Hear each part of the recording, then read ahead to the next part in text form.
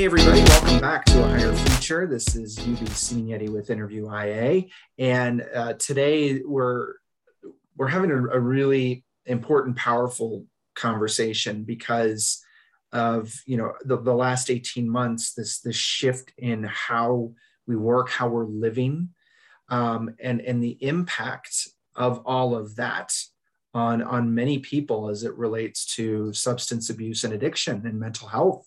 And so, first of all, Gregory Silva, I want to welcome you to the show. How are you? I'm good. Thank you, UB, for having me on the show. I appreciate it. Absolutely. And so let's start. First, how do you introduce yourself and tell people about you and what you do?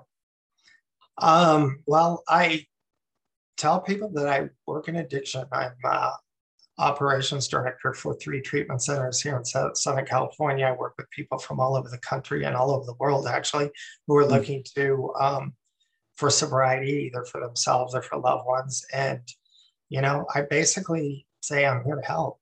What can I do for you? People come to me because they've reached their kind of bottom, and nobody wants to come to treatment just because they think it's going to be a fun vacation.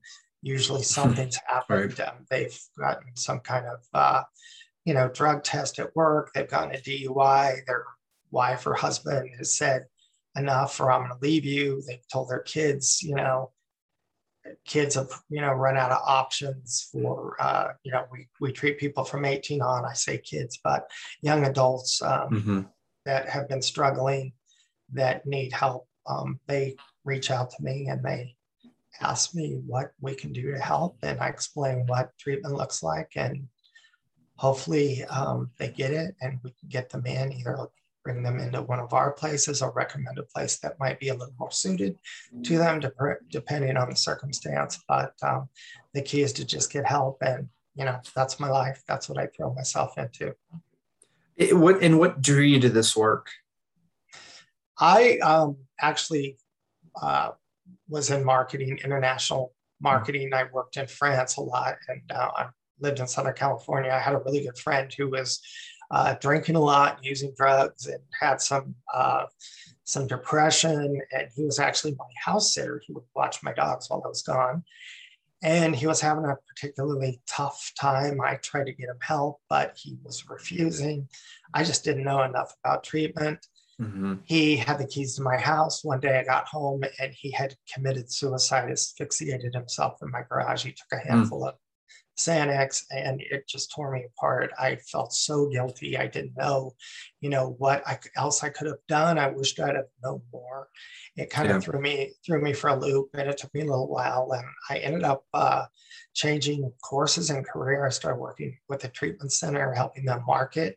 The more I learned, the more I wanted to learn. So I worked my way into operations director. So I actually get to touch every little piece of treatment with our sites. I get to interact with patients. I help promote, and that's kind of what I'm doing here on the show.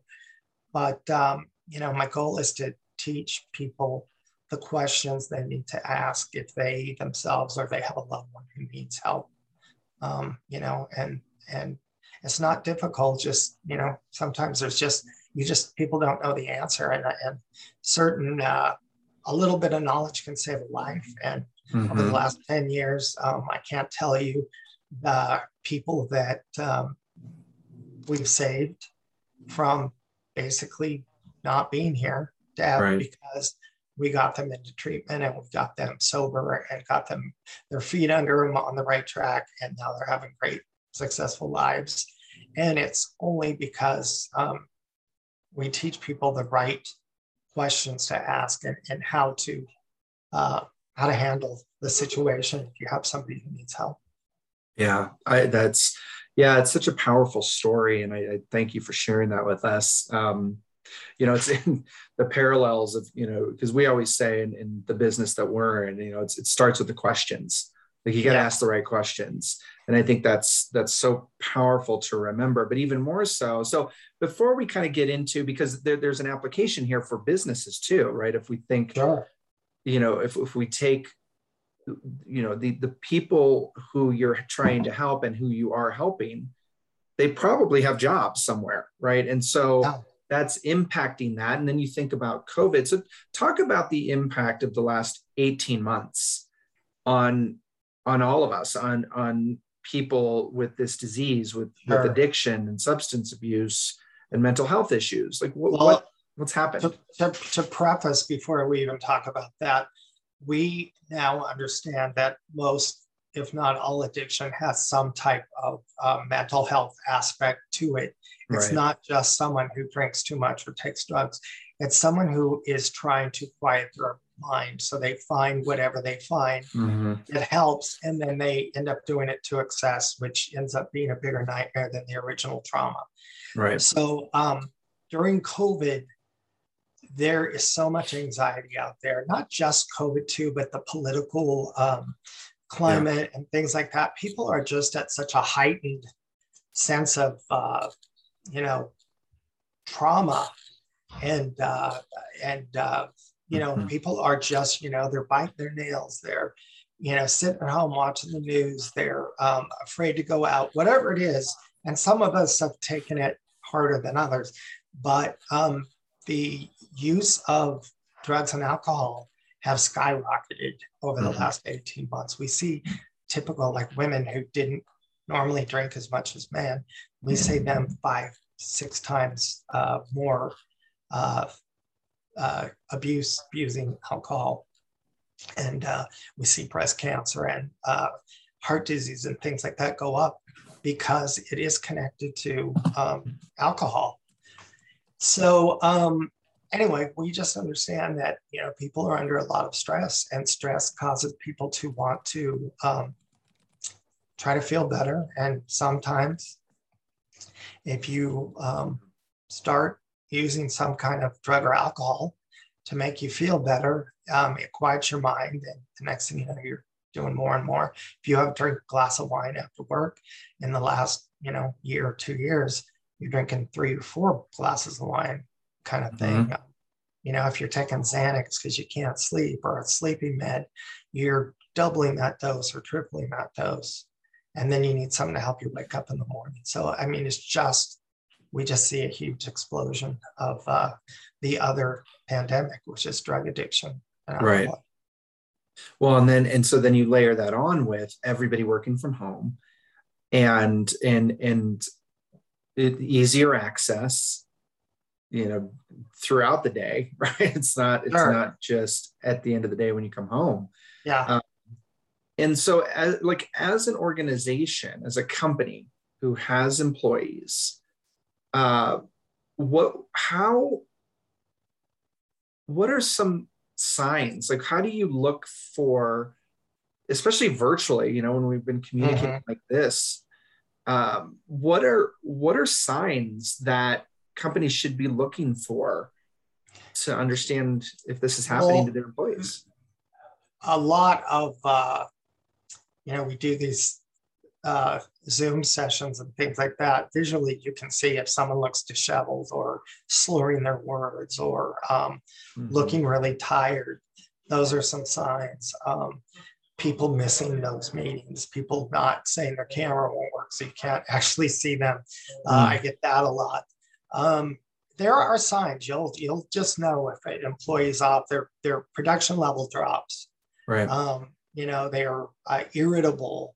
They're trying to pick fights, kind of thing. Those are little signs that obviously something's not right. If they were in a place of business, you would see that easier. So we can still do that via Zoom. You can, emails may be short or, sloppy, things like that. A lot of change in personality. And that's when businesses and HR need to kind of jump in and assess the situation. And if it takes a face-to-face meeting and a really frank talk, that needs to happen. That's what will prompt someone to seek help. Yeah. Well, and I would even say there's a step before that, which is that, companies, leaders, particularly people in HR who it's falls into their purview to manage this kind of situation, really need to address kind of their own preconceived opinions and biases as it relates to substance abuse and addiction, right? Because it's a disease, but most people don't see Yeah. it like that. They sort of blame the person. Do you see that Well, a lot? the one thing I'd like to say is that this addiction does not skip upper management or HR either. So Sure. a lot of upper management, presidents and vice presidents have addiction issues with addiction too. So it's not just, your lower level employee. This happens Right. at all stages. Secondly, people, HR needs to understand, and they do. I talk to a lot of people in HR who don't want to lose their staff because of addiction, because it's tough to replace them in this climate. Yeah. So they asked me what we can do to get healthy and get stable, what they can do or how they can help, because they're understanding that it is quite a bit more expensive to try to headhunt a new employee and train them to the level of the employee that they're losing, as Absolutely. opposed to sending an employee to treatment for 30 days and getting them sober and getting them their feet back under them, getting them to work a sober program, and then easing them back into work is much less expensive and in the long run better for the company. So people are really waking up to that. And I hope people that are listening to us right now think about that for a minute. And if they do have preconceived ideas about addiction or employees that are addicted, to understand that addiction is just a disease like anything else. It's, if you had an employee with cancer, leukemia, let's say, and they needed 30 days to get some radiation and chemotherapy, and then they would come back healthy and ready to do their job. That usually wouldn't be an issue at all. So we have to start thinking of addiction as a disease which can be helped, and it's long-term. There's no cure, but there is such a thing as long-term sobriety, and in the long run, it is better for your company. Yeah, well, and the point you brought up about it being harder now to find talent, right? And hiring is become more difficult in this new work environment, in this new future of work. It's even more paramount for companies to take care of their current employees, to your point. And so looking at retention in a much more serious way, addressing those preconceived opinions and notions about addiction, because we're all in this new environment. And to your point, yeah, it affects everybody. It doesn't matter whether you're CEO or frontline worker. It doesn't matter. Anybody is susceptible to this disease. Yes. And so what can companies do on the hiring front to prepare, or at least better understand the potential new employees, as far as like what can they do to know exactly what it is that they can do to support any employee that comes through the door? Well, there can be literature and hiring packets regarding addiction treatment, should it be needed, kind of preempt anything like that. If policies, if employees know the policy is to help someone with treatment the first time that they're found out, to have, there's a first chance kind of thing, second chance, whatever.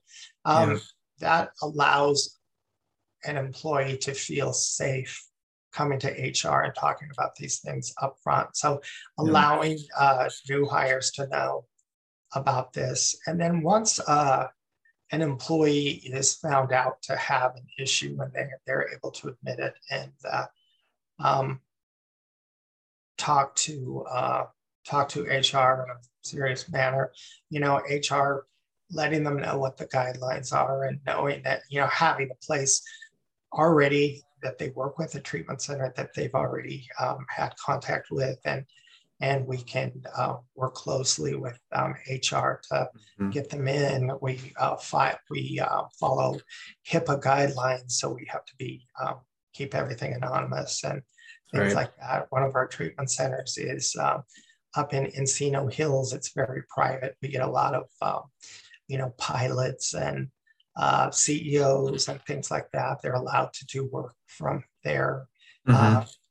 They're allowed to, get on their computers and do things like that, make some phone calls as long as it's not affecting their sobriety. They're Sure. able to kind of limp along, keeping up, so that when they leave, they're not just buried in, like some people need to pay bills, they need to talk to their kids, they need to, Mm-hmm. might be in the middle of a really big project that they need to check up on. They might have to do a Zoom meeting with their coworkers. That can all be done through treatment. Sure. Yeah, that's fact. Yeah, that's fantastic. I think the overall point there is sort of, this being proactive about it, kind of being transparent about the fact that, we take the mental health of our employees very seriously, and we have these programs in place, and please let us know. We always recommend, at least one of the questions in the interview process should be like, what is it that we can do to support you? Like, what do you need as an employee to bring your whole self to work, to feel like you belong, and just set that relationship up in the right way. Because I think right now more than ever, it's so important to do that. Yeah, this is awesome. One thing I'll just throw out there that we do that really is a way for people to check in on how they're doing every day without Mhm. getting into the nitty gritty details of it, is we call it the traffic light check-in. And, we just go around as the team at the beginning of the meeting, and we give our color. Green is you're good to go. Yellow's, I'm a little off. Maybe I didn't get enough sleep. And red is I'm not doing really well right now. Yeah. And just having that knowledge of our coworkers, and over time, you really start to understand what that means for them and how that impacts their daily work. Sure. And it really becomes a powerful tool to what you're saying, to give employees that safe space to let you know how they're doing, Yeah. and if they need help. And I think that we all, like in every facet of our lives, but I mean, in business, we need to be able to show empathy and Yeah. understand. I often get asked to come and speak to companies, 30, 40 employees at a time, and talk about addiction and how addiction affects us, and the opportunities for treatment.